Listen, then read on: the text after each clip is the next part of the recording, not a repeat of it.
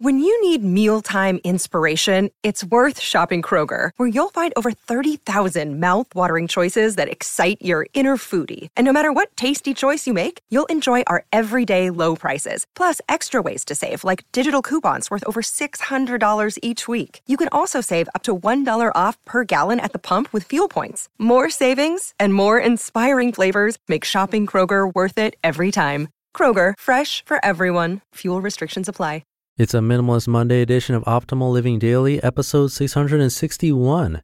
Does it spark joy? Is a wrong decluttering question. By Joshua Becker of BecomingMinimalist.com, and I'm Justin Malik, your personal narrator, reading to you every day, just like an audiobook, but free of charge, and mostly from blogs, but sometimes from books, always with permission from the authors. Now let's get right to today's post as we optimize your life. Does it spark joy? Is the wrong decluttering question. By Joshua Becker of BecomingMinimalist.com. When decluttering expert Marie Kondo published her groundbreaking book, The Life-Changing Magic of Tidying Up, hordes of grateful, stuff-encumbered readers around the world seized particularly on her question, does it spark joy? That was the criterion Kondo proposed for deciding whether to keep something. Does an item in your possession give you a little thrill when you hold it in your hands? If so, hang on to it. If not, then so long, mustard-colored cardigan with the leather buttons. Suddenly, it seemed like everyone who was flirting with the notion of decluttering their homes began talking about joy sparks. Surely in Kondo's simple question was the razor to slice through indecision about what to keep and what to toss when pursuing a simpler lifestyle. End of story. Or is it? Let me begin by saying that, to me, any voice calling us to own fewer possessions is a welcome voice. In America, we consume twice as many material goods as we used to 50 years ago. Over the same period, the size of the average American home has nearly tripled, and today that average home contains about 300,000 items. Most homes contain more televisions than people. About 25% of two-car garages don't have room to park even one car inside them, and still 1 out of every 11 American households rents off-site storage, the fastest growing segment of the commercial real estate industry over the past 4 decades. Meanwhile, home organization, trying to find places for all our excess belongings, is now an $8 billion industry. We're at material overload, and it isn't fun like it looks in the commercials.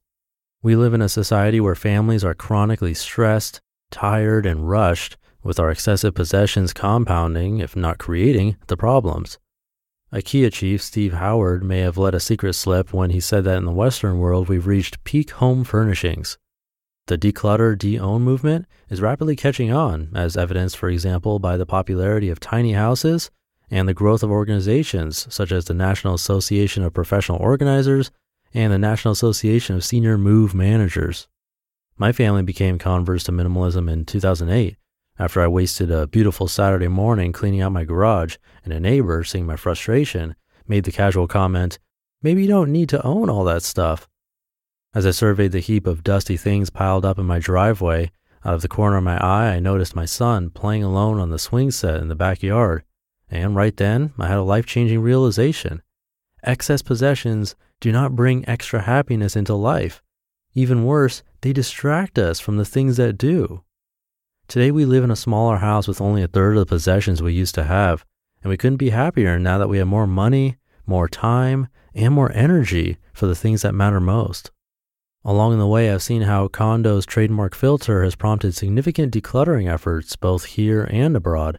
I'm thankful for that. Yet I can't help but bristle at the phrasing because the question, does it spark joy, may actually rob tidying up of its full potential in our lives.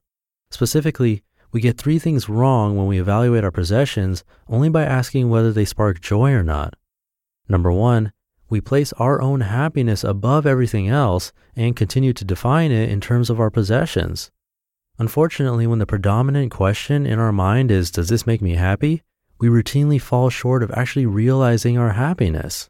In fact, recent research points to the biological fact that the best way to discover happiness is to help bring it about in someone else's life. Number 2, Kondo's suggested focus does not cull our consumeristic tendencies. Owning less is great, but wanting less is even better. Once we overcome the pull of consumption in our lives, we are free to pursue other passions. Unfortunately, the question, does it spark joy, does little to rewire our thinking in that regard. After all, when we're standing in the department store, many things we pick up spark joy. That's why we leave with so many of them in our shopping carts. And number 3, the filter may improve the peacefulness of our surroundings, but it does little to bend the trajectory of our lives. It rarely causes us to evaluate the motivations within that cause the clutter to build in the first place. And when we do not diagnose the cause of our clutter problem, we are bound to repeat it. So let me propose an alternative question for us to ask ourselves when we're making the hold and release call on any particular item in our possession. Rather than asking, does it spark joy? Let's begin asking, does it help me fulfill a greater purpose within my life? As I see it, we should be thinking about not just what we own, but why we want to own it. What is our goal in life anyway? What are we hoping to accomplish?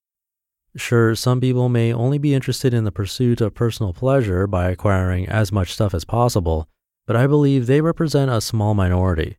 Instead, most of us desire to make a selfless contribution of some kind to a world that's swelling with needs. 2 years ago, my wife Kim and I created a nonprofit called The Hope Effect that is changing orphan care by providing solutions that mimic the family. We would never have pursued this interest of ours if minimalism hadn't freed up the time and money to do it. I'd still be spending my Saturdays cleaning and organizing. But today our lives are permanently different, and so are the lives of a growing number of parentless children around the world. Orphan care is not everybody's passion, but whatever others feel they were put on the planet to do, some of their possessions are either directly or indirectly helping them accomplish it, while others are holding them back. It makes the best sense to keep what aligns with our goal in life and get rid of the rest. So when you're holding one of your possessions in your hands, ask yourself, does it help me fulfill my purpose? Does it help me craft a lifestyle in which I am able to build relationships and care for others? Or might I be able to use my time, money, and energy in better ways? Clear away obstacles one by one, then advance towards your goal. There's a big difference between tidying up your home and freeing up your life. Instead of merely sparking some joy within yourself, light a fire in the world. You just listened to the post titled, Does It Spark Joy? Is the Wrong Decluttering Question by Joshua Becker of BecomingMinimalist.com.